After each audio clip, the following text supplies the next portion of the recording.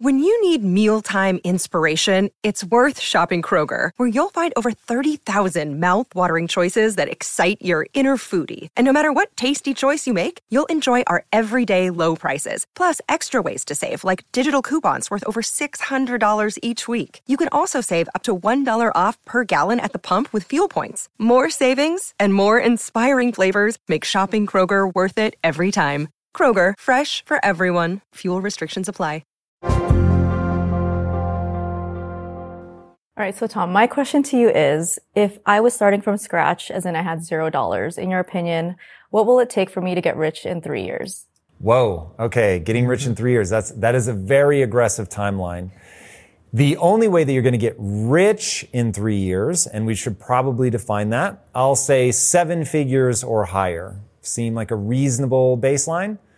Okay, so the only way that you're going to get that kind of wealth is, and I'm assuming that you're not able to invest something, go buy something or something like that. So we're literally starting at scratch. So you're going to have to create a company, create something that generates a lot of value.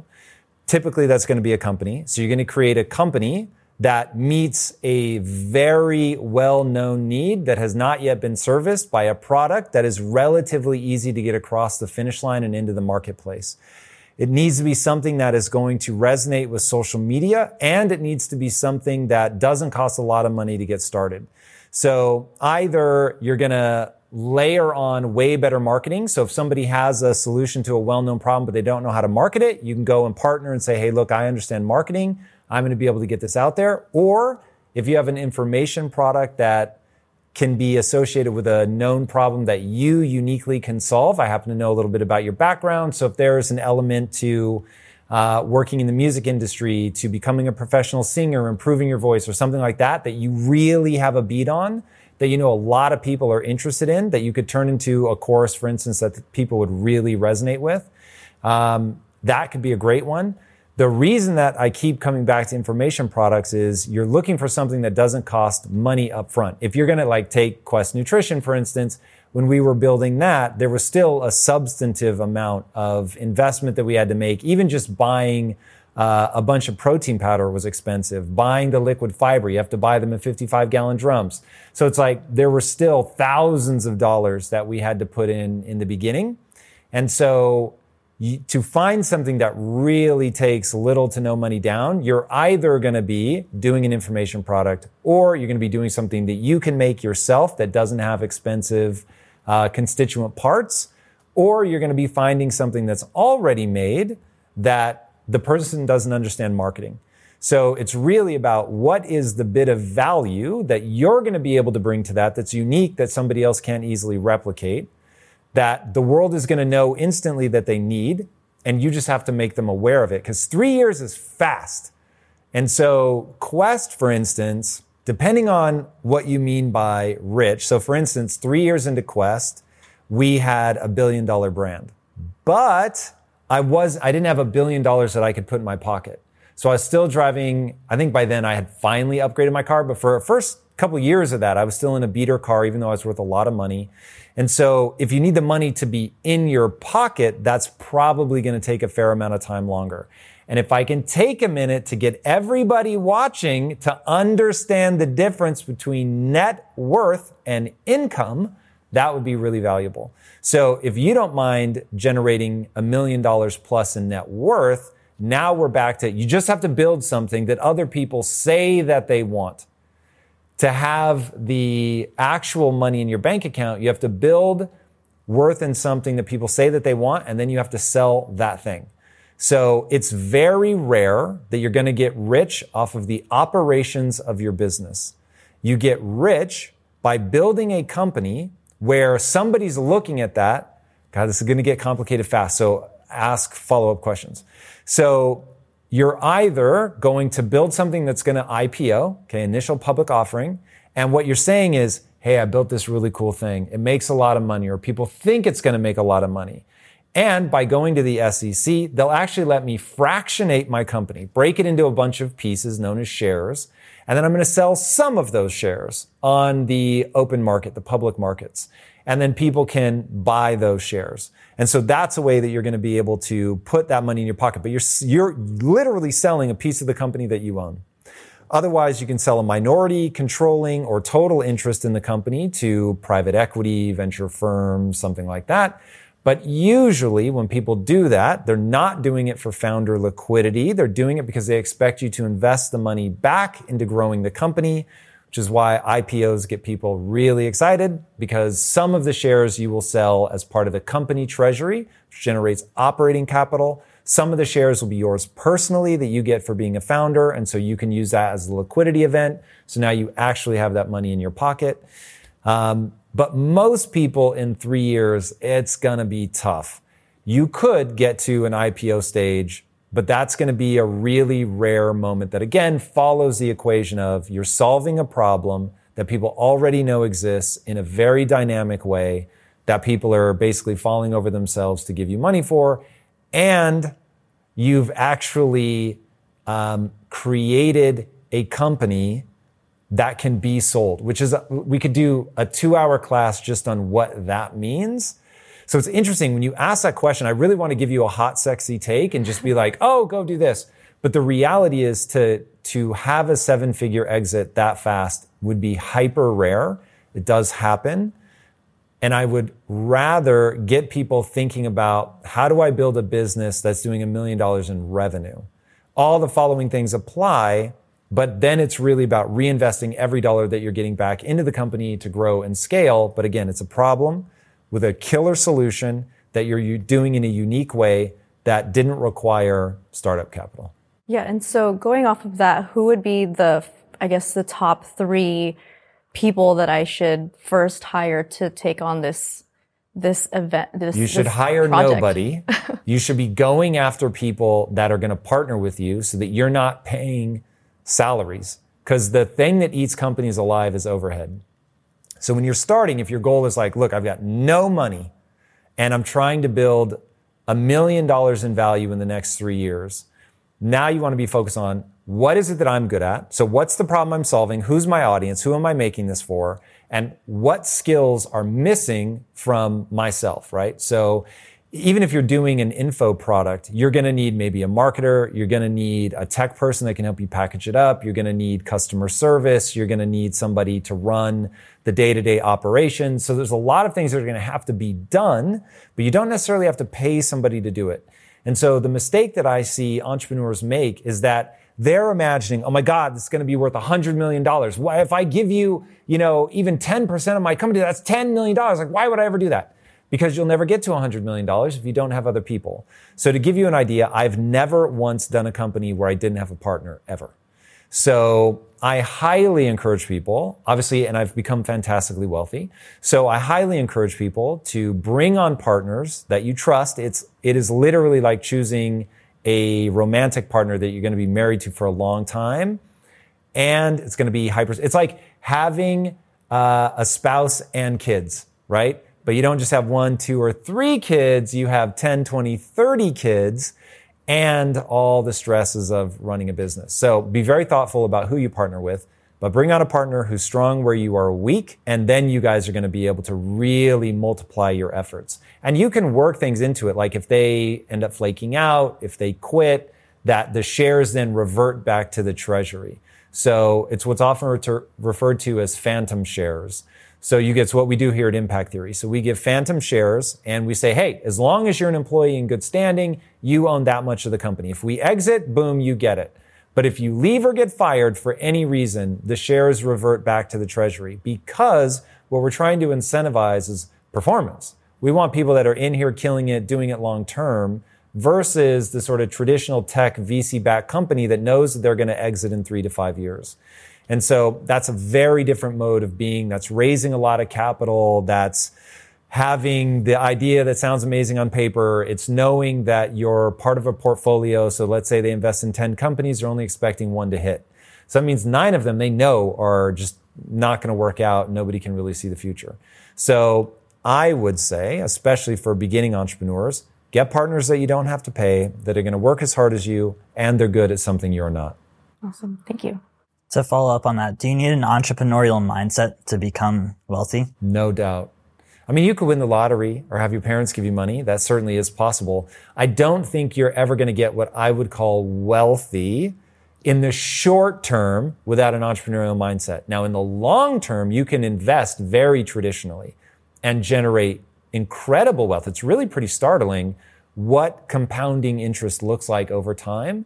And if you're willing to sit in the stock market, which returns an average percent of 7% over inflation, so being in the stock market for 30, 40, 50 years really is pretty amazing. And you double your capital every 7 years.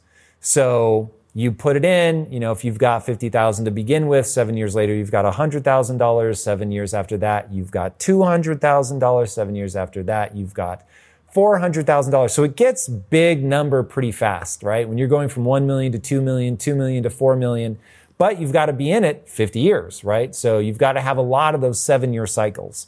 And that, quite frankly, for the vast majority of humanity is exactly what you should do. You're effectively, if you do it the right way, do not try to pick stocks, okay? Don't try to pick stocks. Nobody beats the people like Ray Dalio, right? He's got hundreds of millions of dollars in AI, 1,800 employees that all they do is that for a living, and they know how to make arbitrage on milliseconds. If you're not going to play at that level and you're basing your decisions on things you hear about on Twitter, it's already too late by the time that makes its way out. So that's where people make the mistake. They want to do it sexy. They want it to feel like gambling. They're trying to treat an NFT like an investment vehicle. All mistakes. You want an index fund. And the reason you want an index fund is index funds you're betting on a sector of the entire economy. So you're not trying to pick a winner. It's kind of like saying, I'm going to the horse track. All I'm going to bet on is that a horse wins the race. A horse comes in second place. A horse comes in third. Doesn't matter which. I just know that they tend to work out on this distribution. So I'm going to invest in something like the S&P 500, which is a list of the 500 strongest, is probably the right way to think about it. The 500 strongest companies in the economy. If one of them ceases to meet that criteria, they fall off, stop being a part of that portfolio. A new one comes on and becomes part of that portfolio. So it is not what they call actively managed. So nobody's trying to buy a quick stock. It meets this criteria or it doesn't. As you get fancier, you can invest in more index funds. So maybe you want a growth index or an index out of China or developing economies, whatever. And you can start to broaden out like that, but still index, still passive, still long-term hold. It's the only reliable way historically to buy low and sell high, which sounds stupid, but is the hardest thing to do in investing. The easy thing, and what most people actually do, is buy high and sell low. Now the question becomes, if we all know that's dumb, who would ever do that? It's because of the emotion. You buy high because you think it's actually low. It's euphoric. Number's going to go up forever. Even though it's a really high number compared to where it was a year ago, it couldn't possibly go down. Come on, everybody knows this is only up, only up. It's different this time. And so people convince themselves that this time it really is different. You live through the crypto euphoria. You know exactly what it feels like, and it feels good. It feels good. It was so fun. I was having a ball. Now, thankfully, I don't trust myself. So I was like, I'm going to invest this much and that's it and no more. And even though when I hit that number, I was very sad because I wanted to keep investing and keep investing and keep investing. I was like, no, I know better than that. And so we stopped. And then, of course, the numbers come down. Now, the problem is they bought on the way up. Euphoria felt good. Number go up forever. And then as it starts to come down, they panic. And it's like, whoa, that sense of like, it couldn't possibly go down. You realize isn't true. It is going down. And now you're terrified that you're never going to get your money back. And if you got yourself in too deep and you don't have money to live on, you start going, oh, damn, like to pay my bills, I'm going to have to get money out. So now you've effectively got a life gun at your head that's telling you to live your life, you're going to have to cash out. Even though that would have been worth $10,000, 3 weeks ago, it's now only worth $1,500, but you need the money. So now you lock in your loss by selling low. You buy high, you sell low. That's what most people do, and they do it all for emotion. On that note, so if there's certain things about understanding your emotions, what are certain things that people need to understand about money to actually attract it into their life or to build out wealth? What do you think are those key things that they need to understand? Okay, so you don't attract money. The only thing you can hope to do with your mindset is to allow yourself to be optimistic enough to do the right things to move forward. What I mean by that is it's what I call the only belief that matters. The only belief that matters is that if I put time and energy into getting good at something, I actually will get good at that thing. So you do need to have that mindset. So Napoleon Hill in the book, Think and Grow Rich, he says, it was page 45. He kept saying, I've already told you the secret to this book on every page. And he was like, if you don't get it by now, you're never going to get it. And I was like, what has he said on every page? And I was like, the only thing that he's repeated on every page is that if I think I can, I can. And if I think I can't, I can't. And I was like, oh my God, that's so true. If I think I can, then I'm going to act in accordance. And I'm going to go learn and do the things and ask other people that invest. And I'm actually going to take money and invest it. And I'm going to figure it out because I think I can. But if I think I can't, I'm not going to read the books. I'm not even going to try because I already believe that it's not going to work. And so you do have to get your mind right in that way so that you have that belief, so that you are moving forward, so that you are learning. But make no mistake, if you had the best mindset in the world, if you say 1,000 times a day that I already am a millionaire, I'm attracting money into my life, it isn't going to work. And the reason it's not going to work is that's not how value is created. That's not how money arrives, right? So, and if that did work, there'd be a lot more rich people. So it really comes down to, do you, going back to the first question, do you do the things that you need to do to generate money, which then enough of that stacks and becomes quote unquote wealth? And to do that, you have to identify a problem, solve it, and solve it in a way that people get right away. And they're like, oh, damn, you solved my problem. And now I would rather have that solution than the money that I have in my hand. And if you fail to do that, you're never going to get anywhere. And so, unfortunately, a lot of people think that thinking about something moves me forward because it really does feel good. It puts you in an expansive mindset. It makes you feel like you've made progress. But the reality is you haven't. And this is why the most hardcore manifestors who are like, this is all you have to do, none of them are on the Forbes 500. It's just never going to happen. So you've got to those are going to be people that are just diehard executors. Mm-hmm. So how, in your opinion, would you say, how can we get into a money mindset? What is a money mindset to you? I guess just, how for example, me anyway, growing up, I was told, whenever you have extra money, save it, put it in the bank. And if you can, buy a house, blah, blah, blah, very traditional. But I'm learning, especially just with all the resources that are out now, that there are other ways to make, to just invest your money in a more smarter way. And I would classify that as a money mindset where I'm just smart with where I allocate my money. Let me use different words that I think are really going to help people. It's not about a money mindset. It's about mastering the game. Money is a game, and it's played by extremely savvy people that know the rules, and you don't know the rules. And because you don't know the rules, they get you to contribute to their wealth fund by buying the things that they want you to buy, by investing in the way that they want you to invest. I remember, so there's a whole thing, which most people don't even know about, called accredited investor. So to buy something before it reaches the public market, you have to be an accredited investor. Now, I remember when I became an accredited investor, which meant that you had a net worth of over $1 million. So the day before that, I couldn't invest in something private. And the day after that, I could. And I was like, why? I'm not a better investor from the day before till now. I know how to make money. So fair enough. Being able to start a new company, yes, you should let me do that because I've proven that I can. But you shouldn't be rewarding me as an investor because they are entirely different skill sets.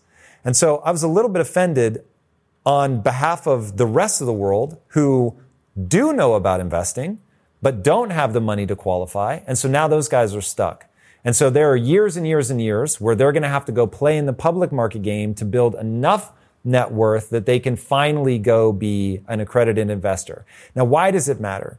Being an accredited investor means that you get what they call deal flow. For the people that want the fancy words, you get deal flow where people are coming up to you and they're saying, hey, I'm starting this company and especially if there's something about you. So let's say people will come to me and say things like that because I have a platform and they know that if I talk about their company, then that's going to be valuable to them. So they'll ask me on their advisory board or whatever, and they're going to give me shares in that company. So if I wanted to buy some shares in that company, they might come to me and say, hey, we're going to have an oversubscribed round. So we're raising $50 million. It's going to be oversubscribed, meaning we'll have people that want to put in more than $50 million. But hey, Tom, we're coming to you because we know that you're savvy. You know what you're doing. We'd love you to, give us advice or whatever. And the secret thing that they're not going to say is you also have a platform. We hope you talk about us. So it's like, oh, okay, cool. So now I get deal flow because I'm an accredited investor where I can invest in that. But think about a TikTok influencer that may have a way bigger voice than I have socially. They can't do that same thing. And so that to me is crazy. Now, there are other ways you can work it out. You can become a partner and things. It's not like there aren't ways around it. But in terms of being an accredited investor, you can't do it. Now, usually in the private round is where the bulk of the meat is picked off the bone. So the people that end up getting really wealthy are the VCs that come in early when a company is still private. They invest at a very low valuation. Then they spend 3 to 5 years trying to blow the company up even farther. And then they exit. And that's their whole thing, is that the exit is often going public. So all the value that they capture from the moment they do their investment to the moment that they exit, that's all where the average person, they'll never get to capture that value ever. Now they still have an incredibly powerful tool at their disposal, which is now we've gone public, and where does it go from there? So they still get to capture all of that value. But is that remaining value, is that an extra 20%, an extra 2,000%? Who knows? But what we do know is a person that invested here and exits, at the same time the public investor exits, they got a lot more juice from that. So that is very frustrating to me, that instead of it being knowledge-based, it's based on how much money you have in your account, which they're trying to use a proxy for being savvy, but I think it's a terrible proxy. So people should be very thoughtful about that. So getting away from the notion of having a money mindset and just really understanding the nature of the game. So understand, literally just in listening to that part of the answer, you now already know 3 or 4 different things about how the game works you might not have understood before, going very deep about how the stock market works. What's an index fund? What does it mean to do a put or a call? Options trading. What is all of that stuff? What are futures? What are commodities? When you begin to learn all of that stuff, then the magic happens. And this is the thing. The very nature of learning itself is the following. When you understand something, it makes a prediction. And now you can test your prediction to see if you're right. So you understand all of these things and you're like, hey, wait a second. If all of these things are right, it makes the following prediction. And cool, I'm going to make a bet on that prediction. Now, the market's either going to reward you or slap you down. So I'll walk you through a prediction that right now probably is about as controversial as it's ever going to be. And so we're going to get to see if I'm right or not. So I got introduced to the blockchain, which allowed me to figure out, now I understand what this technology does. It takes a digital asset and gives it the properties of physical assets. So this is utterly fascinating. What most people don't understand, why did gold become gold? Why did it become the gold standard, right? Most people know that for a long time, money was backed by gold. But most people never stop to ask the question, why? The reason is for something called proof of work. So however many billions of years ago, stars exploded. When they explode, one of the elements that they shoot out into the universe is gold. That gold then crashes into a forming planet, and that gold chunks get locked into, in the case of the Earth, into the crust, right? So you see it in the mountains and things like that. So you can go and pick at a mountain and you can actually find gold. That was an exploded star. Crazy, right? So first of all, you have the work of the universe being done to formulate that element. Then you have the work of the person chipping it out and finding that thing. So those are 2 very difficult things to do. So if you have a piece of gold, this was a star that exploded. That's going to be very hard to replicate. And somebody had to go find it, get it out of the ground, whatever. So we know that the supply of gold is never going to balloon up too far. It does balloon up, which is another thing people don't know about, which is inflation, which people know that buzzword, but do they really understand what it is? So that's how gold becomes gold. It's scarce and it's valuable, and it's extremely hard to replicate, and it's very resilient. So you can melt gold and then you can reform it again. And there's no loss whatsoever. Gold doesn't mold. It doesn't get water damage, right? So there's all these properties that it has, but it's heavy as hell. So that's one of the things that's sort of a strike against it. But this idea of proof of work. So now you get people going, okay, wait a second. If all gold is proof that a star exploded and that somebody found this in the ground and therefore is provably scarce, what if I could perfect that? Because gold inflates at about 2% a year, which doesn't sound like a lot. It's a lot. So that's inflating away. So its value is constantly dropping due to inflation, which we could get into a whole rabbit hole, which I know George really wants to, about what psychopath called the bad thing inflation, because it sounds awesome. And what person called the good thing deflation. It sounds bad, but it's amazing. It means your buying power goes up over time. Okay, when something deflates, which by the way, economists hate, and we could derail into why, but this is the game of money, right? See how many rabbit holes I can keep going down? So when you talk to somebody that really knows what they're talking about, and they're like, yo, the currency in China, I believe, I understand this much, I predict, right? My knowledge makes a prediction. I predict it's going to start deflating, which means if I transfer my inflating US dollar, it's going to be worth less over time into a deflating currency in China. That means it's going to be worth more over time. Yo, send my US dollars over into Chinese yuan, hold it there. It's what they call arbitrage. $1 here gives me something over here, and the values are going in opposite directions, and I'm actually making my wealth simply on that difference. I didn't create anything new. I just took the arbitrage of a deflating currency. Sorry, I should be using this hand. My deflating currency over, I'm making this up. I'm not saying that China is actually deflating, although the US actually is inflating. But just example. I'm not a financial advisor either. This is not financial advice. So in this hypothetical example where the Chinese currency is deflating, it's actually increasing in value. So a deflationary asset isn't devaluing. An inflationary asset is devaluing. Now, some people say that that was done on purpose to create a mind virus that makes people think inflation is good. When you start thinking about why would somebody ever want to trick the public into thinking that inflation is good, and this is a conspiracy theory, but if somebody wanted to do that, I would understand why. Because inflation in a small amount stimulates the economy by changing your behavior. Because what are you going to do if the money in your pocket is worth less tomorrow than it was today? What are you going to do with it? You're going to spend it. Yeah. Because you might as well get something that retains its value. Could be a car, could be a book, could be a handbag, a fancy shirt, whatever. But you're going to spend it on something that price is going to be the same tomorrow, but my dollar is going to buy less of it. So I'm actually better off. You're literally incentivized to spend your money now. And in hyperinflating economies, people go out and buy 100 iPhones. They'll buy 50 cars. They'll do things like that because they need something that's going to hold its value. And because a car or an iPhone has intrinsic value, it's better than the paper money that's being devalued by inflation, right?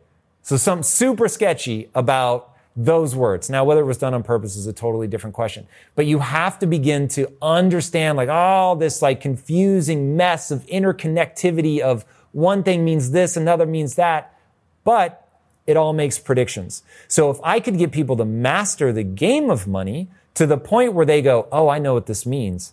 I understand the last time this happened, it meant this.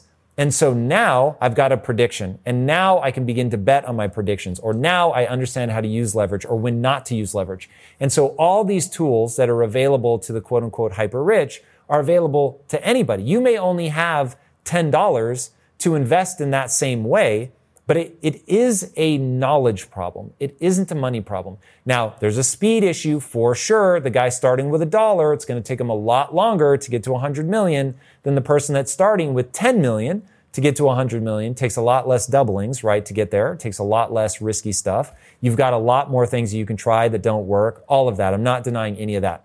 So scale becomes a question of how quickly you're able to generate that money. But You guys know I have a very strict diet that I stick to, except for very special occasions. And I do that so that I can bring my best every day to what I'm doing. And a big part of that strict diet is high quality animal protein and my go-to source of trustworthy meats and seafoods with no added hormones or antibiotics ever is ButcherBox. ButcherBox is a premium meat subscription service that delivers 100% grass-fed beef, free-range organic chicken, pork raised crate-free, and wild-caught seafood, all directly to your door.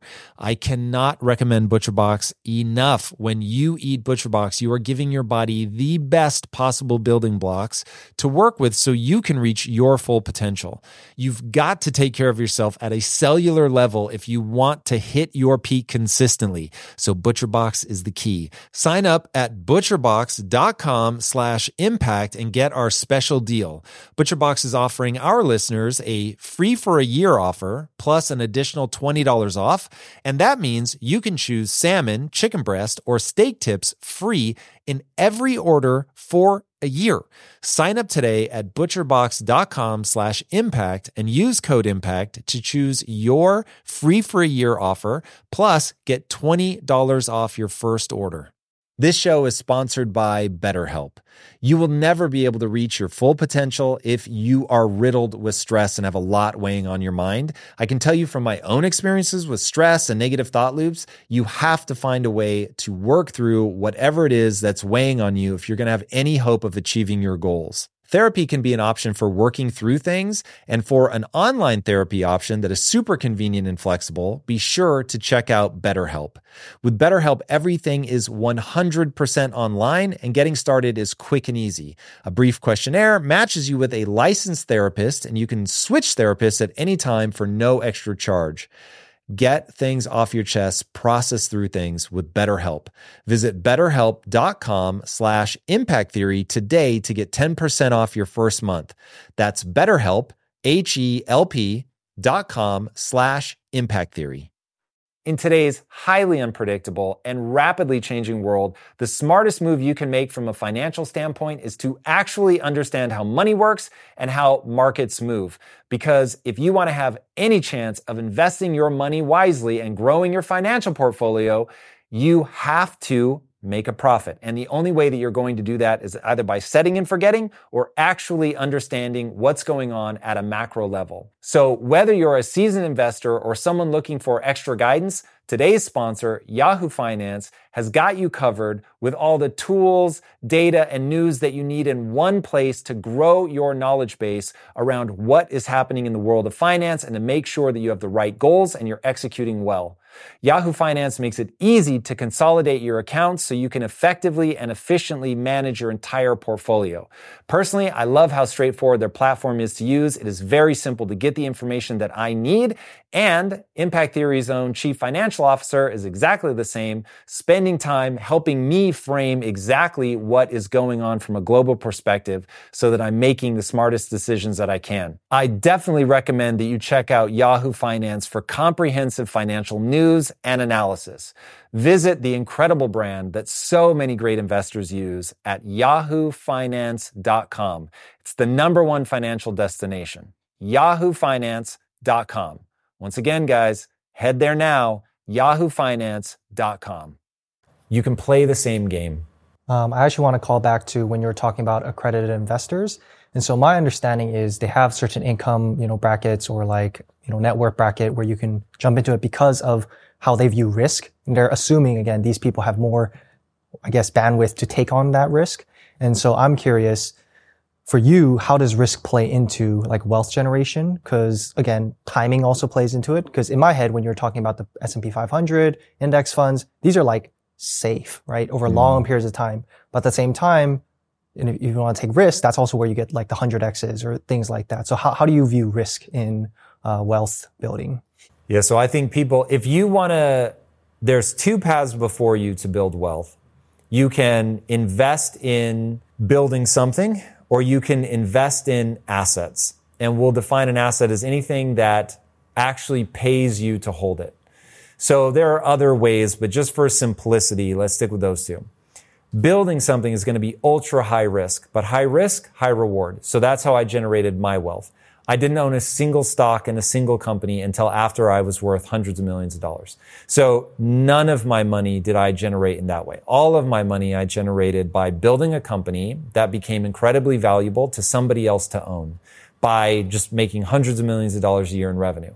So another company looked at that and was like, yo, those hundreds of millions of dollars owned by us, we can either grow it or it's accretive to our bottom line, which makes our share price go up, or that product we recognize is a necessary part for our brand portfolio to own, whatever. For whatever reason, it was extremely valuable to them. Here's another money master the game idea. So when you're talking about buying a company, there are two ways to value a company. More, but these are the two really typical ways. You can get a multiplier on revenue. So oftentimes that's 1x, 2x, something like that. So if you're making $300 million, we'll give you $300 million to buy the company. Or you can get a multiplier on what's called EBITDA. So EBITDA is just an acronym. It stands for earnings before interest, taxes, depreciation, and amortization. I always forget the A. You've got it's basically the money you make minus fancy accounting is the easy way to think about it. So you've got, you're trying to eliminate all the different ways that a company can do accounting and just look at how it's making money without all the accounting stuff. And that could be 10 times EBITDA, 16 times EBITDA, 20 times EBITDA, because they want to know how profitable effectively is the company. So I'm only going to give you 1x your purchase if it's just based on revenue, but I don't like the way the revenue is going. Or if you've really shown that this business is functioning, we can do it as a function of EBITDA. So while I can't disclose the multiplier, Quest sold on EBITDA. And that was part of how we were able to win so well, was we had put together a high functioning company. And so looking at the different ways that something can be structured becomes really important. Now we started getting a field. What was basically about risk and how to manage that? Right.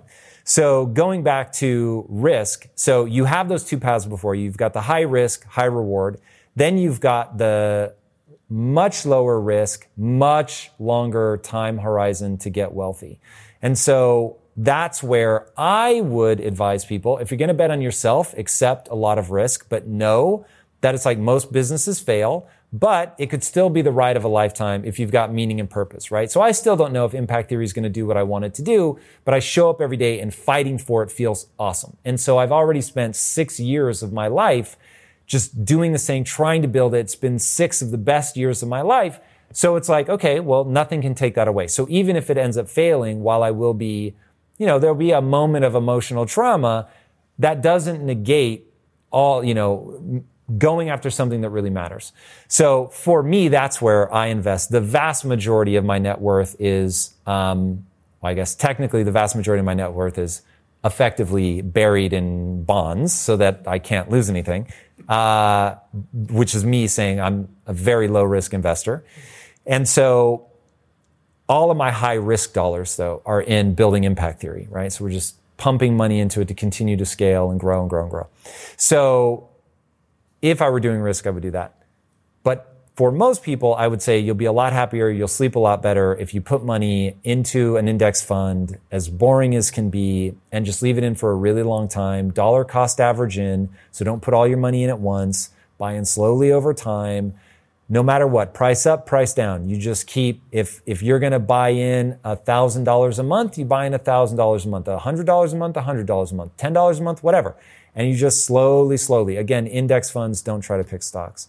So I would if you're an entrepreneur, you take risk. If you're not, don't. I have a follow-up question on the risk tolerance of index funds and S&P's 500s. Do you see it as more risk given Ray Dalio's most recent book about the changing world order? So I love me a Ray Dalio rabbit hole. So I would still say that it's your safest bet. You just may want to be thoughtful about. So for those that don't know, Ray Dalio's Principles for a Changing World Order is an extraordinary book that points out a fact that every empire in all of human history has ended up collapsing and their currency along with it. So whether you're talking about the age of England and the sterling being the world's reserve currency, whether you're talking the current US being the reserve currency, when the Dutch were the reserve currency, so on and so forth, forever, the Romans, when they were the jam, and every one of them has failed. All signs point to it's a 6-phase cycle, and phase 6 is total collapse. And Ray Dalio pegs us somewhere in the middle of phase 5 as the U.S. empire. So we are clearly on the decline in the world order. In the last 18 months, as the time of filming this, 40% of all U.S. dollars ever made in the entire history of the U.S. dollar were printed in the last 18 months. So that is a very bad sign. So when you think about an empire collapsing, it usually begins with inflating their currency. It begins with inflating their currency and beginning to lose their standing on the world stage. And that there's another rising superpower, and of course right now that would be China. So there are a lot of things, but Ray will be the first to tell you. He doesn't know if it's 5 years, 50 years, or 150 years. They do tend to collapse somewhere in the 150-year range, give or take 100 years, though. That's a pretty big swing. So we are at what? The U.S. is 250 almost? 230, something like that? No, almost exactly 250. So we're almost exactly 250 years old right now. So we're long in the tooth. So even if it's the plus 100 years, according to Ray Dalio's research, and of course nothing is ever 100%, so one might want to not just invest in a U.S. index fund, but I certainly would not think somebody investing in the U.S. economy is stupid, because what you're saying is that you just trust that the U.S. economy is going to grow, and the odds of it not growing over the next 50 years to some meaningful amount is effectively zero. I can never say nothing is zero, but historically, certainly that's a very positive sign. Like even somewhere like England, it's not like they went to nothing. They're still a major economic player, especially for a country the size that they are. But it's worth paying attention and seeing, does China start to pop off? Do you hedge your bets a little bit? Do you start doing emerging markets? Do you do based on technological sectors? Whatever.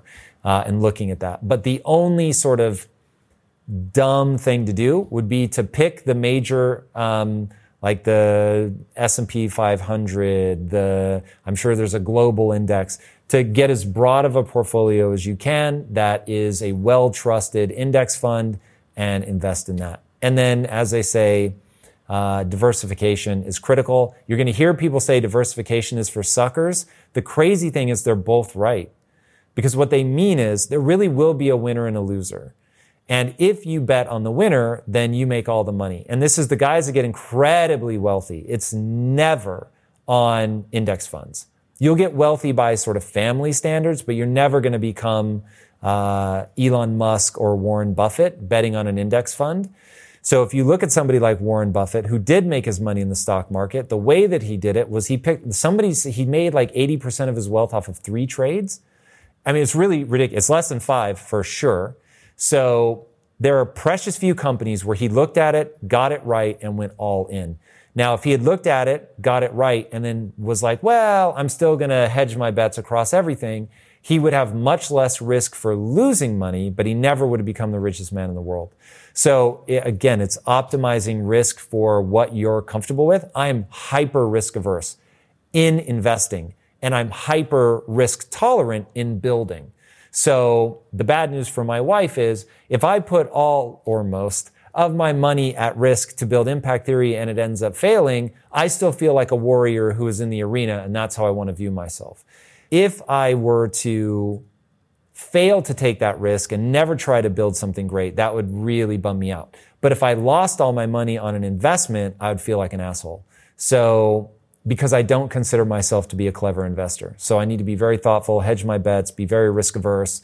And so for anybody following the FTX drama, Lisa got text messages from friends who were like, oh my God, I'm so sorry that you guys, you must really be panicking, I think they said to her. And she was like, oh my God, what the hell? And so she reaches out to me. She's like, what is FTX? And I'm like, your husband is way too paranoid for that. Like, we have no money in FTX. My heart absolutely bleeds for people that did. The loss of human capital is an absolute tragedy. But because I'm so risk averse on investments, we didn't do that. We didn't expose ourselves to DeFi or anything. I'm just too paranoid. So know thyself, know what your risk tolerance is. But most people would get queasy if they saw how much risk I've taken in my life on the entrepreneurial side. And then they would laugh at me if they saw how little risk I take in the stock market. I'm actually going to interject here, but you made one comment, which I don't know if it was on mistake, but you said DeFi, which just in the crypto world, it was actually a centralized exchange that caused like all the drama. It was a centralized I was not trying to say that FTX was DeFi. I'm saying you don't. Not only did I not do that, I didn't do DeFi or any of the things that get people excited because the yields are amazing and all that. But thank you, so that nobody thinks I'm conflating the two. There were just, when I got into crypto, which already I only invested in 3 total coins, 1 I sold and boiled down to just 2, Bitcoin and Ethereum. Even then, when there was so much excitement around the kind of yield that you could get when banks were paying you nothing, I was like, nope. It just seems too good to be true. I'm going to stay safe. And so even if I look like a chump because I don't make a lot of money on the DeFi and other people are, fair enough, but I'm also not going to lose money. And then literally like a few weeks later was when Mark Cuban lost God only knows how much on a DeFi thing. And I was just like, yeah. And the thing, it really does come from an acknowledgement of my level of ignorance. So I don't want anybody to think I'm smart. I want them to realize how risk averse I am as an investor. And so you just have to, and the reason that I'm so risk averse is I don't think I understand it well enough. And so you need to know your level of knowledge, because again, your knowledge makes predictions. If you don't have enough knowledge, your predictions are going to be terrible. And so the only things I invest in are things where I feel like I understand it well enough to make a prediction, so that, to go back to an earlier answer, that I can really buy low and sell high. So as the price of Bitcoin fell and Ethereum fell, I didn't even think about it because, one, I was investing for the long term. I knew that they fluctuate wildly. Within any 4-year window, the fluctuations on ETH and Bitcoin since their inception have been violent. And so I was like, well, I know they're going to be violent swings. So I'm only going to invest so much that I still have plenty of capital, dry powder as they call it, to live my life and build what I'm building. And then I want to make sure that I don't see that number and panic and go, oh my God, I have to sell. It's never coming back. It's like you have to be sober in that moment and go, what was the knowledge that made a prediction? It's what people call my thesis, right? You'll hear that a lot in crypto. My thesis is still intact. What they mean is you learned something about the way that it worked, which made a prediction, and that's your thesis. So my thesis is that the world becomes more digital, relies more on the blockchain, and more of the things that we think of as being physical, like money, are going inevitably to become digital. If it's going to become digital, what do I think will be the digital currency? Honestly, the digital currency will probably be nation-based digital stablecoins, if I'm completely honest. But I think Bitcoin will be digital gold. And then Ethereum, because we actually build on it ourselves here, like that one to me is even more than a currency. It's a whole universe of creation. So anyway, as long as my theses, whichever the case may be, as long as those remain intact, I don't have an emotional problem, right? So even the other day when I saw that Ethereum was down to 1,100, I was like, whoa. It was almost more a fascination of like, wow, like volatility is really real. But then when you see people being devastated to the point of like weeping, and obviously we know unfortunately it can go even farther than that, and it really becomes scary. For me, it isn't emotional because I followed a set of criteria. Again, because I know my level of ignorance. This is not a clap for Tom. This is hey, maybe I can own up to I am as ignorant as Tom and therefore will be as cautious as Tom and play at that level. Many people change their thesis over time. So how do you decide if you're going to change, or how do you always stay focused throughout the ups and downs? One, I don't chase it because I don't know it well enough. I don't spend enough time. But if you look at somebody like Raoul Pal, who I think is a brilliant macro economist, one, he's spending all day, every day watching the macro trends, 2, he is extraordinarily educated because he's been in this for a long time. And so he's lived through a ton of these cycles. So even in the euphoria, he was like, guys, you have to be careful. You have to be thoughtful. Here are the macro trends. This is what this makes as a prediction. Be very thoughtful. And he's walked people through historical rises and falls.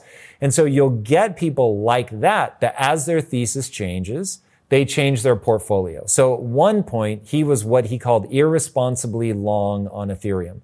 So he had something like 95% of his net worth. Now, as things began to change, he started changing that ratio. For me, I was just like, this is how much I'm willing to put into crypto. Once I hit that level, then I just stop and I'm going to turn my brain off to it for the next 5 to 10 years.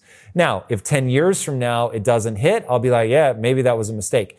But my thing was I put the money in it. And if over that time my thesis changes, then I may rethink. But the way that I see it right now today, I would ride Ethereum and Bitcoin to zero. I have no intention to sell. The reason that I would ride it to zero is as of right now today, I, in my do not follow my advice way, believe that right now those are the front runners to be the ones that last. Because I think not everything, I think a lot of things are going to go digital. A lot of important things are going to go digital. And those two things still matter to me for the reasons that I was explaining a minute ago. So, okay, those still matter. So even if the rest of the world momentarily says these have no value, it's my belief that they will once again realize, no, actually they do.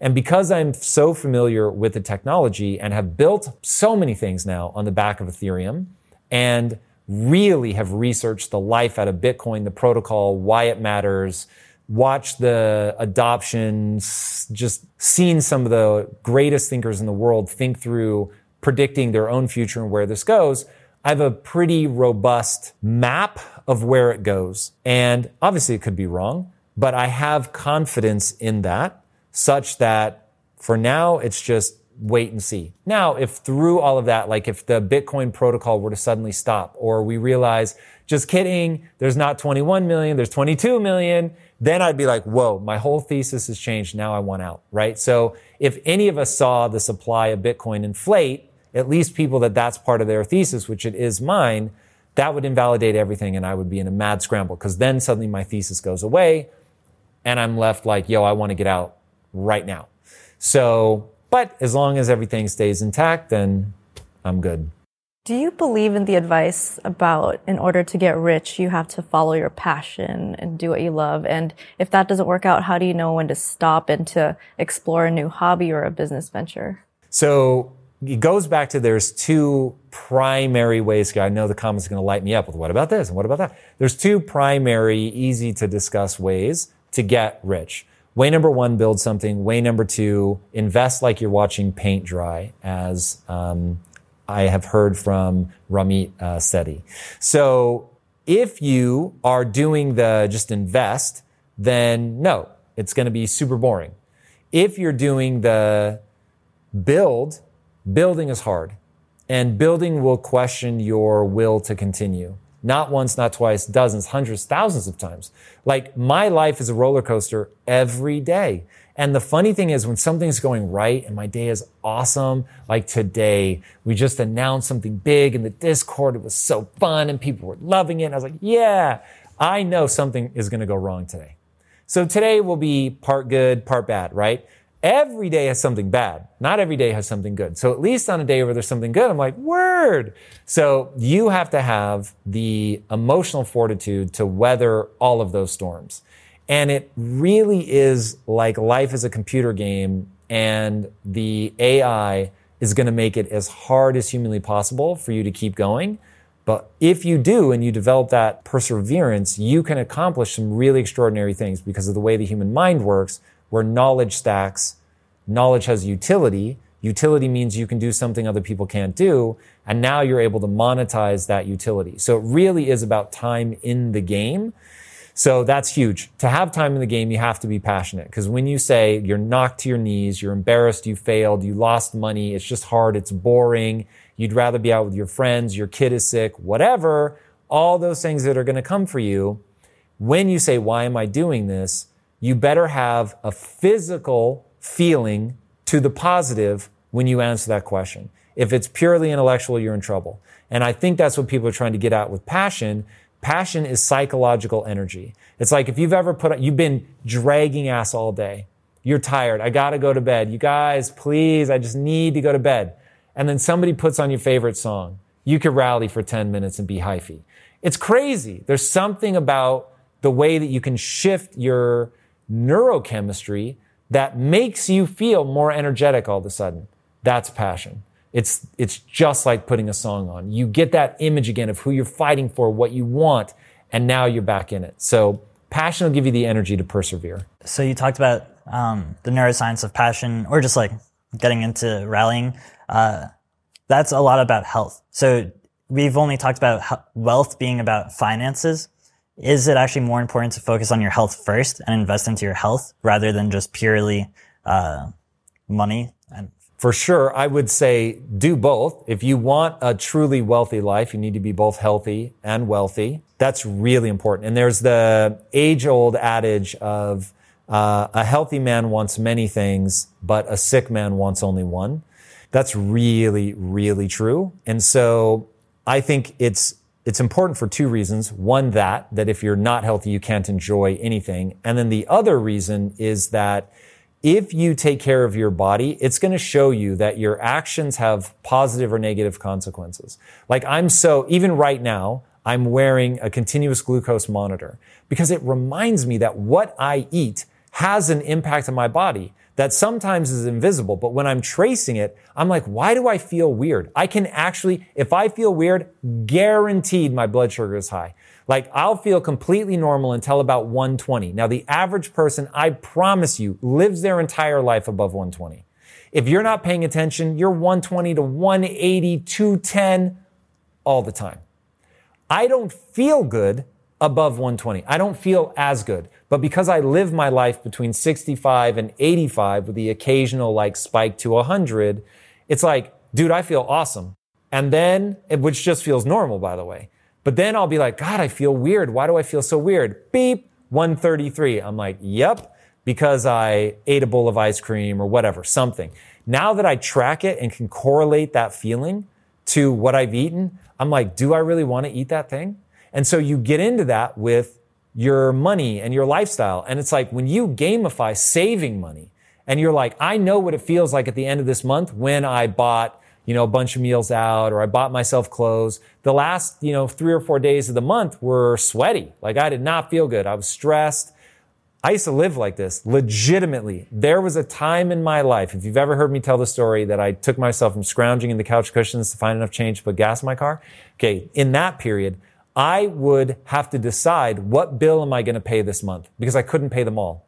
So it was like, okay, I'm going to skip electricity this month because I know I get a past due notice. And as long as I then pay that past due notice, they're not going to turn me off. So you can constantly be like a month behind on different things. And so I would just go, okay, these bills get paid this month, then I'll pay these bills next month, then I'll go back to these bills. And so that is not a good feeling. And so as you go through that and track, oh, okay, I see. When I spend my money on this, I don't feel good. When I save my money over here at the end of the month, I still have everything I need. My stress levels are going down. So getting that correlation between, oh, when I eat this way, I feel this way, you start to carry that over. And then if people are willing to really transform their physique, there is not a single thing more powerful if you want to be successful, if you want to get rich, all of it. Change your body first. It does something to your mind. It forces you to develop discipline. It forces you to develop resilience because you have to push through the pain and keep doing that thing you don't want to do. And it works. And then on top of that, I guarantee at some point they're going to find the biologically embedded subroutine that tells you to feel good or bad based on the state of your body. And so if you are strong and you look good in the mirror, you will have a subroutine in your brain that's like, yeah, it's a form of self-worth. This is exactly how people get obsessed with it because it feels innately good. Dude, I'm telling you, as somebody that used to walk around with a six-pack, and it's never too far from it now, when you lift up your shirt and you see a six-pack, you feel some kind of way. Even now, because now I'm less focused on the six-pack, but more just making sure that I maintain a slightly bubbly physique. Bodybuilders are going to laugh at me for thinking I have one. But, in my own reduced amount, I do. And so when I'm working out in the gym, I feel differently about myself based on the shape, because people are going to be weirded out by this, but I work out in the dark, but I can see my shape in the gym. And when my shape looks right in the mirror, I'm like, yeah, it makes me feel some kind of way about myself.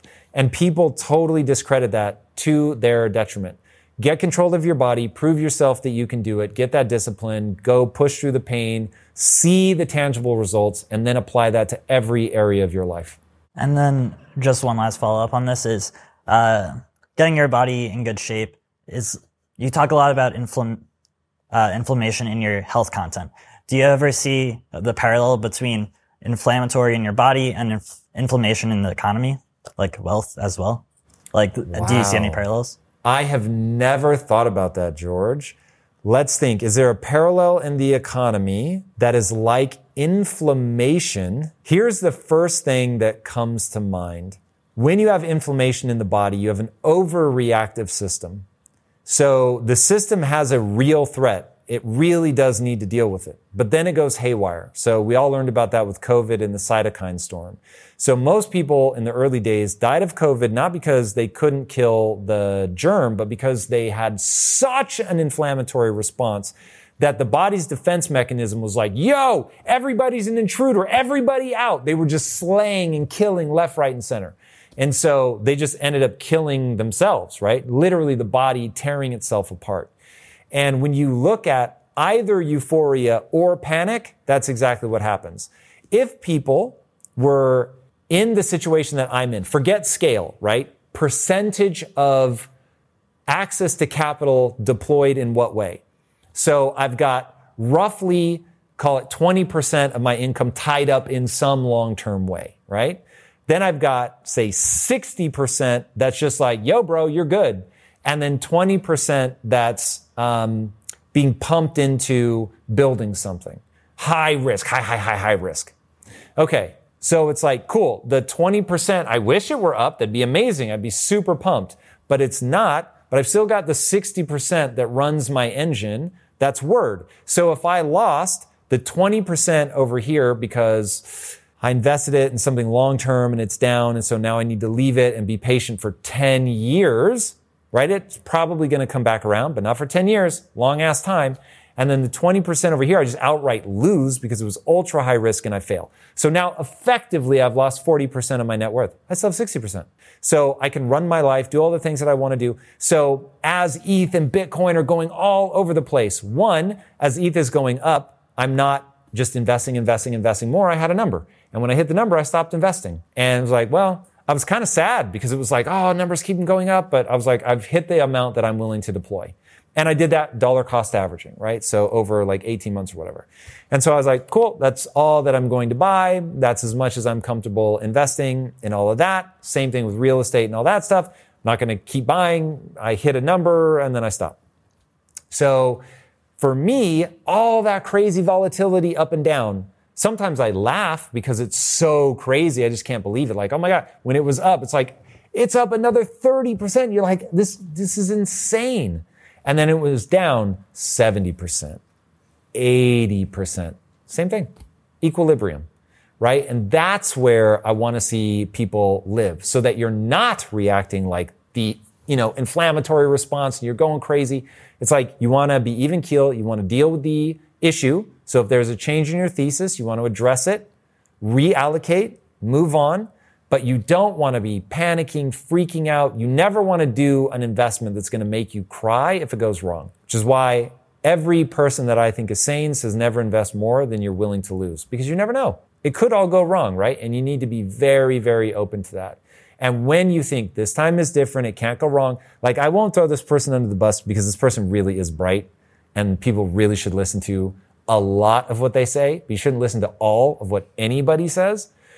And I remember this was maybe 2 years ago. They were like, I don't know, I think maybe the economy is different this time. And maybe the world is so intertwined that the economies will never be able to have these huge drops again. And I remember, like, if you guys have ever been on Reddit and the guy with his head that's like, receding out to here, I was like, brah, no, it is never different. Nothing repeats exactly, but it rhymes so closely. Like, it's never different this time. You've got to be incredibly careful. Things are going to go up and they're going to go down. And now the crazy thing is that was only 24 months ago, and we're already talking about a world that's completely decoupling. So things change. In fact, if I could give you a Buddhist-esque idea brought to me anyway by Phil Jackson, whether he's ripping it off from the Buddhists, I don't know, but he said, things come together, things fall apart. That is true of companies, friendships, marriages, nation states, currencies, everything. It comes together for a while and then it falls apart. And anytime you're investing or building or whatever, if you think it's forever, you're wrong. Even impact theory.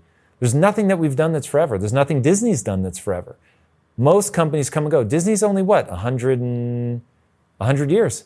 Literally next year, they'll be 100 years old. In the long arc of human history, that's nothing. There are trees older than that. There are turtles older than that. So it's like, when you're not even as old as some turtles, like you haven't done anything yet, bro. You know what I mean? So it's like, and trust me, I put myself in that camp. If you strive to perform your best in life, bringing your energy and abilities into everything you do, then it only makes sense that you would want to be out on the road with that same power, agility, and performance that everyone expects from you. And there's no better option than the most desirable, advanced, and dynamically capable SUV yet, the third generation Range Rover Sport. You guys know I love staying on the cutting edge with technology, and the Range Rover Sport's cabin features advanced technologies such as active noise cancellation and cabin air purification, a must, offering you and your family and friends new levels of comfort and refinement while traveling. The Range Rover Sport provides an instinctive drive with engaging on-road dynamics and redefines sporting luxury for the power, agility, and performance you demand in every area of your life. Explore the Range Rover Sport at LandRoverUSA.com. That's LandRoverUSA.com. One way I make sure my business is moving in the right direction is to ensure we are constantly becoming more efficient. Because in my experience, inefficiencies will eat away your profits and leave you with a dying business. But with the right technology, your business can get the insights it needs to become efficient and ultimately unstoppable. And that is why I recommend you check out NetSuite by Oracle. NetSuite is the #1 cloud financial system, bringing accounting, financial management, inventory, HR, all of it into one platform and one source of truth. You improve efficiency by bringing all your major business processes into one platform, slashing manual tasks and errors that are massively inefficient. Guys, inflation is no joke. So check out NetSuite and see how you can cut costs and boost performance at the same time, like the 37,000 companies that have already made the switch. By popular demand, NetSuite has extended its one-of-a-kind, flexible financing program for a few more weeks. Do not wait. Head right now to netsuite.com/theory. Again, that's netsuite.com/theory. Get the information you need. Head to netsuite.com/theory. So recognizing things come together, things fall apart, you have to be very thoughtful. I want to dive into something a little bit more personal and then expand it into something that will affect kind of everyone and kind of get your take on all of it. So we're talking about inflammation, we're talking about inflation, we're talking about all these things. And you say, we'll always see this again. So for me, in my early earning years, it's the first time I feel like I'm living through a high inflation type of time. I don't know if you've been through that before, but now I'm going to be curious about, am I thinking too much about inflation or am I not thinking enough? Because there is a big part of me that worries about people, if inflation is 7%, which I think Shadow Stats is more like 10, 15% plus, if you haven't made that in a raise, your purchasing power has gotten cut by that. So I'm like, how much should I be worried about that? Because that compounds over time, right? So that's that in my stage versus maybe you've gone through this, or now that you're in, your stage of wealth and everything, how are you thinking about that? So one, how should younger people or people who are just entering the field be thinking about that? And then how are you kind of thinking about that? Okay. So the only thing that should scare everyone is inflation. Inflation was the thing that made me realize I had to take investing seriously, because I was like, look, I'm rich, man. I am perfectly happy to just have my money in Fort Knox and not think about it. And when I need to make a withdrawal to live my life, I will. And that's that. And I love the idea of never having to think about the money. Just put it in a savings account and be done. And I'm happy to, okay, that's how much I have. This is how long I expect to live. And you just spend that amount of money and all's well. And then I realized, oh, wait a second. Even when inflation is under control, that's 2% and 2% compounding. So it's 2% compounding. You can run the math on that. It gets devastating very fast. Something like in 30 years, your purchasing power is cut in half at 2%. So I was like, whoa. So that was really distressing. And if it really is 15%, now all of a sudden you're cut in half in 5 years. So I was like, wow, I really can't ignore this. So that's when I realized, okay, I've got to go learn about investing so that I can be more intelligent about it. And so in all of that, people need to think about it. Now, I will say, be thoughtful enough to realize that unless the currency hyperinflates, at which point it really becomes worthless, and that does happen, and it happens more frequently than people would like to believe, that inflation tends to go up and down. And so we're already seeing this, right? The Fed, you want to talk conspiracy theory, the Fed has the ability to pull levers that wildly impact the inflation rate. Now, because the Fed knows that nobody pays attention to what they're doing except a very small cadre of people who can scream as loud as they want and nobody listens, they will tell you exactly what they're doing. And the chairman of the Fed said, hey, we're going to overcorrect because, and I quote, I have medicine, I think he said, for dealing with a broken bone, meaning I'm going to break the back of the economy, but I have a way to deal with that. But I don't have a way to deal with inflation. So I've got to yank this thing so hard that inflation goes down so much that we snap the back of the economy. But don't worry, we know how to inject stimulus back into that and grow people. Because let me tell you, if we had started all of this in a 7% environment, right? Then it's like, oh, you just cut the percentage. And now the economy is stimulated. Everybody's happy. Businesses invest like crazy. You can get cheaper money. Boom, roaring 20s. Everybody's excited. But when you have high inflation, people are freaking out. Oh my God, what do we do? And so we were at a 0% interest rate, which was causing everybody to spend money like crazy town. He had to like throw the numbers into the trees to break the back of the economy, to get it to slow down. And then he knows, cool. Now I've given myself the ability to stimulate the economy by bringing them back down. But that's manipulation. It's crazy. And so there are some people that are up in arms. They're just like, leave it alone. When something goes bad, let it go bad. Like, what is everybody saying about FTX right now?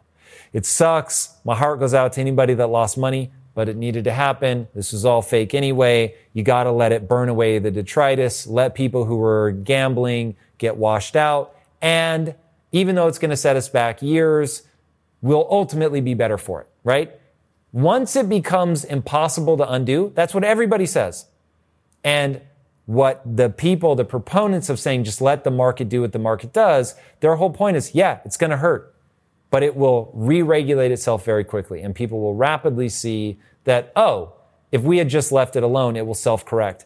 We're now at the edge of my understanding, to be clear. But there is a moment, I think it was the New Deal. So they were trying to use the New Deal to stimulate the economy, to get us out of the Great Depression. And some economists say that caused the depression, that we were already showing signs of coming out of it like 2 or 3 years in, and that may have continued the Great Depression on for years, like 4 years longer than it would have if we had just left it alone. Now, we're at the edge of my understanding. I don't know if that's true. I'm simply repeating a headline. But it's interesting that credible economists say, hey, if they had just left it alone, the market will recorrect. The problem is we don't want to see people suffer. And so to avoid people suffering, we start playing with these levers, trying to fix things as we go. But you get these wild swings. Now I'm going to tell an interesting story. So there is this, I don't know to call it a documentary or what, but as you guys know, in airplanes, they have a black box recorder. And there's this like play that they filmed, like kind of you're filming actors on stage, but you're filming it. And they're reenacting the exact words from the black box. So they're taking the transcripts and doing it exactly. And one of the flights that they reenact was this flight where a guy brings his kids into the cockpit. This is a commercial airliner. So there's like 200 people on board. Brings his kid into the cockpit. And the guy doesn't realize, but the kid's foot or something bumps autopilot. So it takes the thing off autopilot, but he thinks it's on autopilot. Now, the thing that you would do if you have autopilot is like you would try to steer or whatever, and then autopilot realizes and it smooths things out. And because he didn't know the autopilot had come off, he was like doing these big moves, and it was like whipping the plane from side to side. And he could not understand why that was happening. And you hear him go, not again, because it was overcorrecting from one side to the other, from one side to the other. And then they crash and everybody dies. And it's like, it's tempting to think that doing these big moves is the right thing, but you can tear the plane apart by that kind of whiplash movement. So that's the thing that makes me as the layperson, and nobody should take economic policy off of me, but I do worry about that big whiplash. Now, I don't think that they should probably take their hands completely off the wheel. I think that we're at the edge of my understanding again. There are probably things. Here's what's interesting. My knowledge makes predictions, and some of those predictions are if there were no hands on the wheels, all hell would break loose. For what period of time? I don't know. Maybe 10 years and then everything would be great.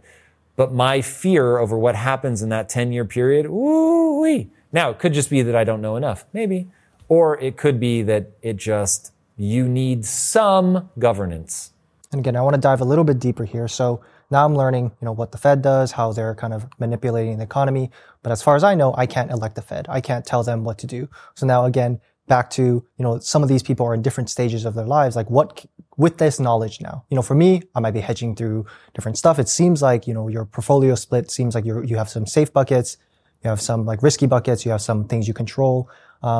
Is there something that you can recommend everybody, or is it something that's so like just individual? They would have to all do their own research and figure out. Yeah. I mean, of course, like with all the caveats, but the one thing I would say is you need to have a year's worth of savings liquid, immediately available to you. One of the best ways to do that is probably government bonds, because the U.S. government will back it and say, we're at least going to match your principal. So we may not be able to make good on the interest that we promised, but we're going to guarantee that your principal's back. You can do those very short term, say a month, and then you can cycle your money in and out of that. So sometimes you'll get at least a little bit of yield. Other times you won't, but at least your money is more or less being protected. Now, if inflation is higher than whatever yield you can get, you are technically losing purchasing power, but at least the number in your bank is the same. So that's one way to keep the money that you need access to your life immediately available to you. Then I would invest in index funds, whatever you're comfortable investing. I would do it in a totally hands-off, passive way, your dollar cost averaging in whatever amount you're willing to do. And then I would take some amount we'll call it play money, where maybe you're going to do higher risk investments. You're going to pick some stocks because it's fun for you. You're going to invest in your friend's bar, whatever. All things that if it goes to zero, you're completely comfortable. So that would be roughly how I would think about it. You've got the long-term, really simple, tried and true method of investing. Then you've got, more speculative dollars that are fun, but that's probably going to be 5-10% of your investable dollars. And then if you want to buy a house would be the only last thing. And I would say, remember that buying a house is not a great way to invest unless you own it, but you don't live in it, and you let somebody else live in it, and they pay you more than you pay for interest, depreciation, the cost of what the government charges you every year, property tax, thank you. So if you're all in fixes, repairs, if after that you're still making money, cool, that can be a good investment. But if you own the house and you're living in it, basically what you're doing is paying a lot of money to keep up with inflation. So it's forcing you to invest that money so that I'm going to have whatever this house is worth, and houses tend to keep up with inflation. So it's like, I know that I have this quote unquote nest egg that's going to match inflation that I can either leave to my kids or whatever. But the thought that is money that you've made. So let's say you bought the house for $1 million and then, 30 years from now, it sells for $7 million. You didn't actually 7x your money. you probably would have made a lot more money by investing that $1 million into the stock market, into an index fund. But if you're going to live in it and make the memories and all that good stuff, then wonderful, so be it. But it's basically just a mechanism forcing you to keep up with inflation. But it's going to cost you a lot to keep up with inflation. So for somebody who might be a little older, like in their 50s or 60s, what advice would you give to them if they're worried about not having enough money to retire? Keep making money. So you're going to need to start investing right away. But again, you're going to take less risk. And the thing is, I haven't talked about higher risk, albeit still somewhat cautious investing.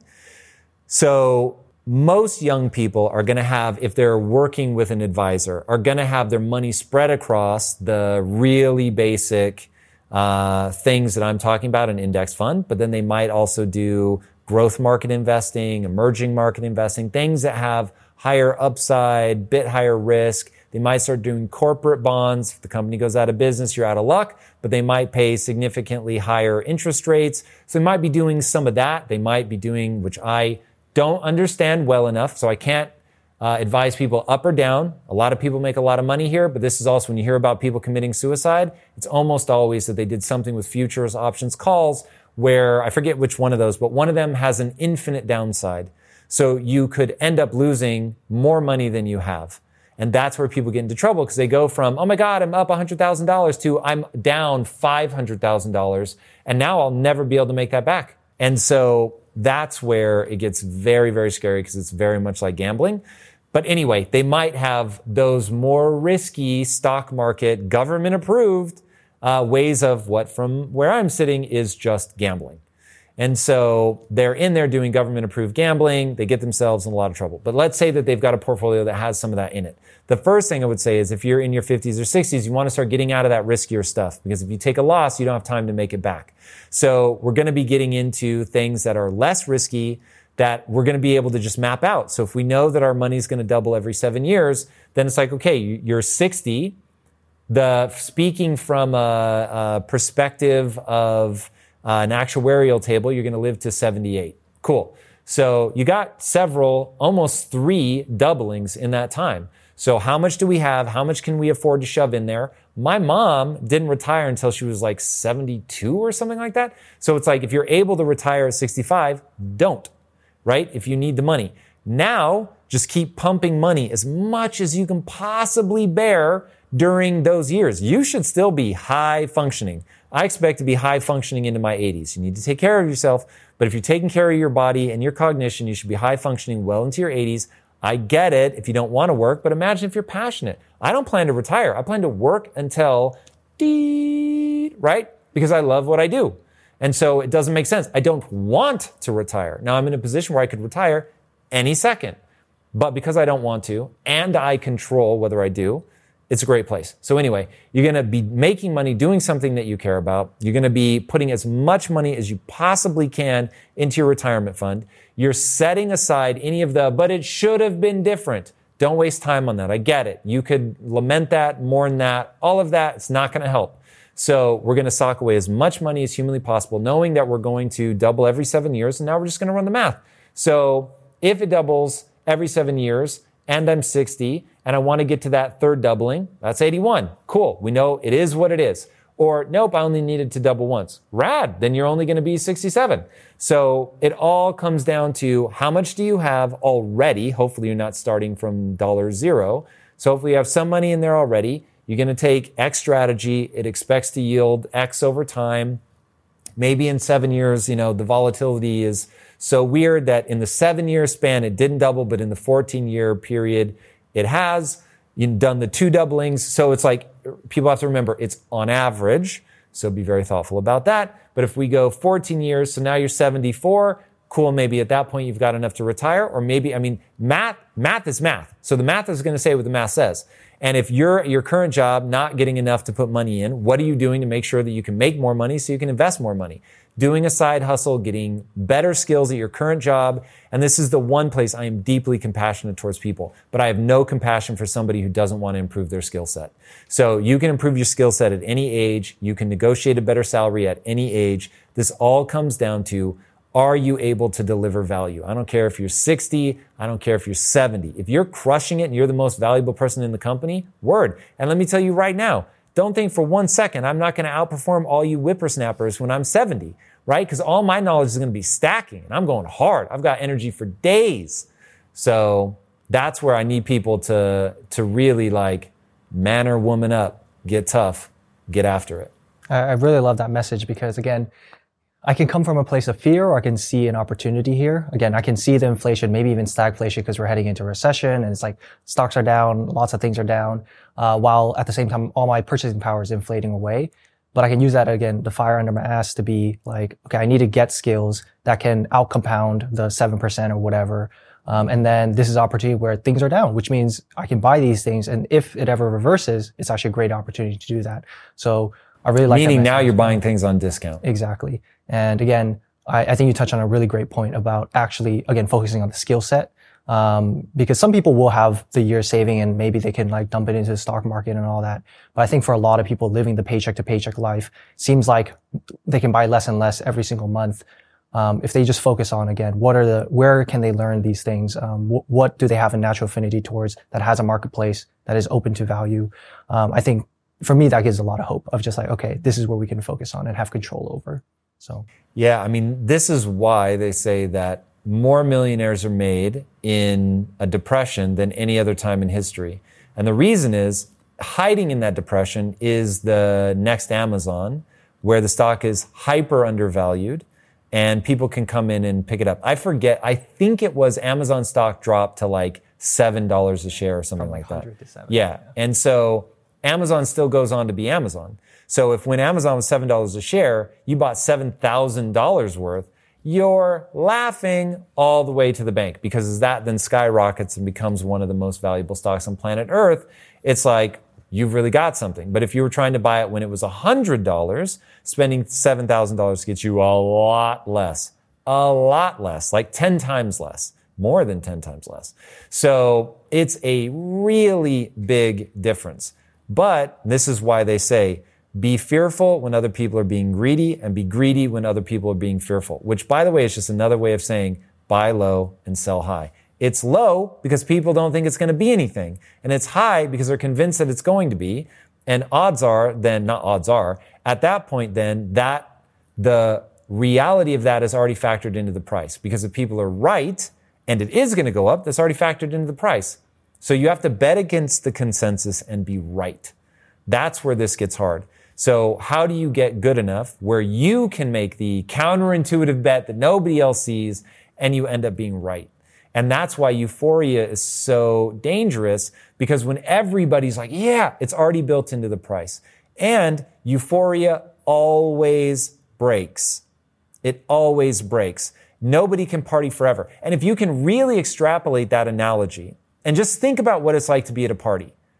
You're going, it's fun, you want it to last forever, and you're going ham, and you've had drinks, and your friends are there, and you're talking, and it's great, and you've been dancing, and then it's like, oh, my high heels are kind of starting to hurt, right?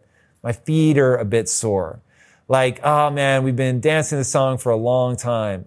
Like, I just kind of, I want to chill. Like, this is so fun. I really did have a great time, but it's like, now I want to get off the dance floor. That's natural. Like, you can only sustain that fever pitch for so long. And knowing that the number literally can't go up forever, that even if every dollar went into one asset class over a 18-month period, even then it still hits a top. And so somebody bought at the top, and then everybody realizes, oh wait, there's nowhere else to go. And so now you get people that are like, wait, I need liquidity. There's no bigger fool, as they say, that's going to come in at a higher dollar amount. And so now you get into all the pump and dump schemes where people are like, no, I just need a little burst so that I can get out. So they do that. And so you see what they call chopping, where the trend line is just chopping. It's just people trying to wait to that local high to get out. And then it drops again because everybody's selling. And then people try to build it back up so that they can get out again. And it drops and I mean, all this stuff is like hyper predictable. So, and by the way, that's never going to happen. Not all things are going to suck into one resource.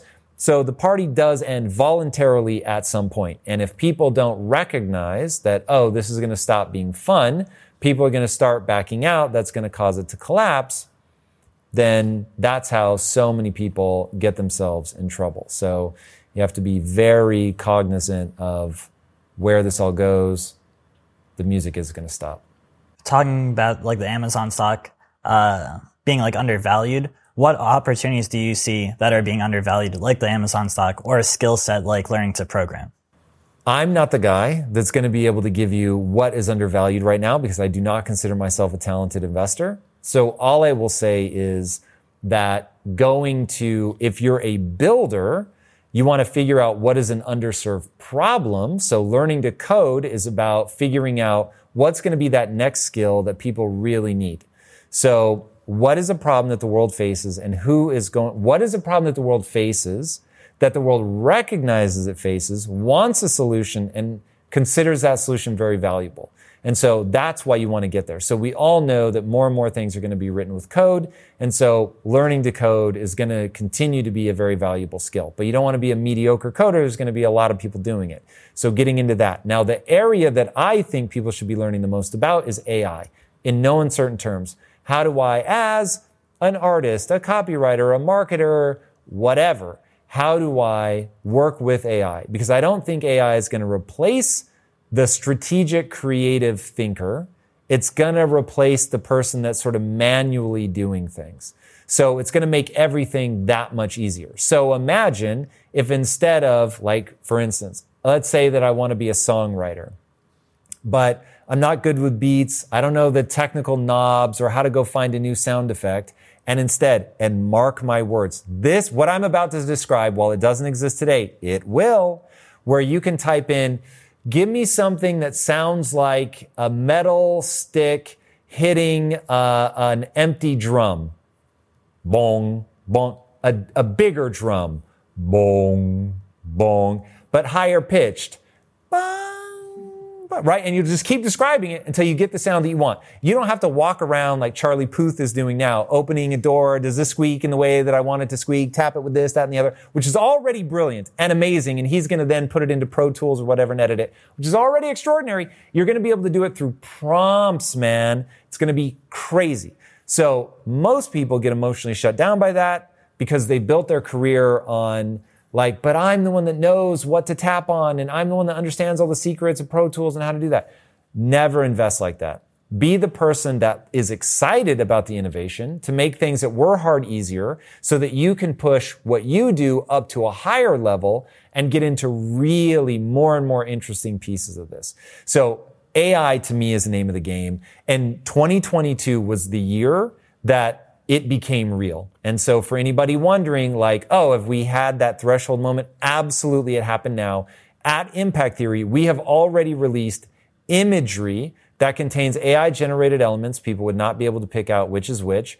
We will continue to do it more. We have backgrounds and videos and stuff that have been made by AI. It's really extraordinary what you can generate with AI already right now today in commercial applications. What it's going to be in 5 or 10 years will be bananas. I have a question around like being rich and being wealthy.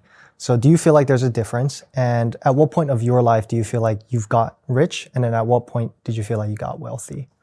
It's really interesting. So the classic answer to that question is rich is when you've made enough money that if you spend your principal, you're going to be able to live the way that you want to live. Wealthy is where you can live your lifestyle on the interest of the money that you have, so that it's generational wealth. You'll be able to continue to pass on the capital, and if they're smart, they'll keep living only off of the interest, which means, hey, when you have a good year, you're living rich. When you have a bad year, you're not. But the capital, you preserve your capital, as they say. So that bulk amount that's kicking off the interest never changes. That's the classic definition. Now, I would say there's a wiser way to look at it, which is that rich is about money and wealthy is about mindset. And when you understand you can have all the money in the world and still feel poor because it's never enough, or you can have very little money, but realize that money can't do the one thing that people really care about, which is give you a sense of fulfillment. Fulfillment has a recipe, maybe a better way to say it than a math formula. It has a recipe. There are elements, and if those elements are in your life, then you're going to be A-okay. And they go like this. You want to be working really hard for something. That's the way the human mind works. If you're not working really hard, you'll never feel good about yourself. So you're working really hard to acquire a set of skills that allow you to do something for the group that uplifts them and yourself. And then the one thing I will add to that is there better be somebody in that group that you love and care about on an interpersonal relationship level. If you have that, life will always be worth living. And if you don't, it won't, no matter how much money you make. So there's just these really intricate patterns that run in our brains that make us feel some kind of way. Now, money matters. Money's really powerful, and it does something incredibly useful. It facilitates. So money lets you build the things you want to build, create the things that you want to create. And so we all know that money is extraordinarily useful, which is why people will always chase money. But people think that money is going to make them feel better about themselves, give them fulfillment, and it can't. It's just that's not a thing that money can contribute to beyond giving you the money to build the thing that gives you meaning and purpose. Sure. So if that money is necessary to create something that allows you to use your skill set to contribute to the group, then it's useful, right? It's exactly what money does for me now. It's letting me build impact theory, which is the thing that allows me to contribute in the way I want to contribute. So it's powerful in that way, but it is the contribution that makes me feel the way that I want to feel. So you have to be thoughtful about that. But those are the two sort of, one is a little bit woo-woo, and then the other is very concrete. So I'll let you pick which one you prefer. So when you first started Quest, did you have any idea that it would get to where it is now? And is there anything that you would have done differently knowing what you know now? I knew it would get where it got. That was the whole point of starting the company, but we didn't think it would get there that fast. So that really was a rocket ship and is proof that what you're looking for is the right product at the right time with the right marketing. And if you're missing any of those elements, you're not going to get there. And so I get asked a lot, like, oh my God, what'd you guys do at Quest? I'm like, I will tell you literally day by day, it's not going to work now. Because now the world has reacted to what we did. And so it seems commonplace. In fact, if I walk people through what we did, be like, bro, that's so mid. Like, how on earth did that work? But it wasn't mid when we did it. It was revolutionary. But it worked so well, everyone started doing it. So now it's just table stakes. If you're not a killer at social media, if you don't have a protein bar that's actually good for your health, if you don't market it around food, if you don't have social media marketing that reflects the user base, if you're not building community, it's never going to work. But when you do all of that and nobody's done it before, it's like, oh my God, this is crazy. And it was explosive. So if we were to try to launch Quest now, it wouldn't work because somebody already did it. So you have to get that timing right, product right, marketing right.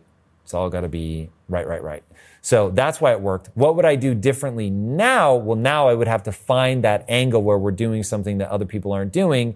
The big thing that we're leaning into now is going to tie some strings together that we had. So one, understanding that your brand has to have a face and a voice so that people know what you stand for. That's a big part of it. I actually tried to be invisible at Quest. It wasn't until the last 10 months that I was at Quest that I stepped in front of the camera. So for the longest time, we did what we call mirror marketing. Then I realized there was a shift, and I was like, cool. Gen Z, even millennials to a lesser degree, but they both want to know, what does the company stand for? Who are you? What are you all about? They want visibility. Another thing that I would do is the way that we market has changed completely. So the marketing needs to not only add value, but it needs to be entertaining in some way. And then working with influencers is way more important now than it used to be. But working with them in a way that makes an ad that I'm like, word, thank you for sending me that ad. Like, shout out to CapCut. CapCut, their whole ad, I didn't even realize they were ads at first because they were just tutorials. They're just like, hey, let me show you how I did this really cool thing. And I was like, yo, teach me how to do that. That's so sick. And then 30 videos in, I was like, oh my God, these are all ads for CapCut. So, but now they've got me talking about it because I was like, that was so dope that I actually want CapCut ads in my feed because I want to know those tutorials. And I keep sharing them with the team to be like, yo, did you know that you can do this? You know, you can do this. Hey, here's a really cool way. Super dope trends that we can be using. So that is we tried to be that with recipes and stuff at the beginning, but we didn't know how to do it where it was I'm actually showing up on your interest graph feed. That's another thing. We were social graph back then. So interest graph feed, working with influencers for them to create content in their native style that's super entertaining, where even though it's an ad, people are like, yo, give me more, give me more, give me more.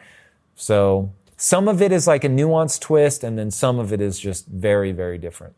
Well, guys, awesome. Those are wonderful questions. I hope that helped all of you guys. There are many rabbit holes we could go down. Be sure to drop in the comments if there was a rabbit hole in there that you want to be hearing more on. We can do another video. If you haven't already, be sure to subscribe. And until next time, my friends, be legendary. Take care. Peace.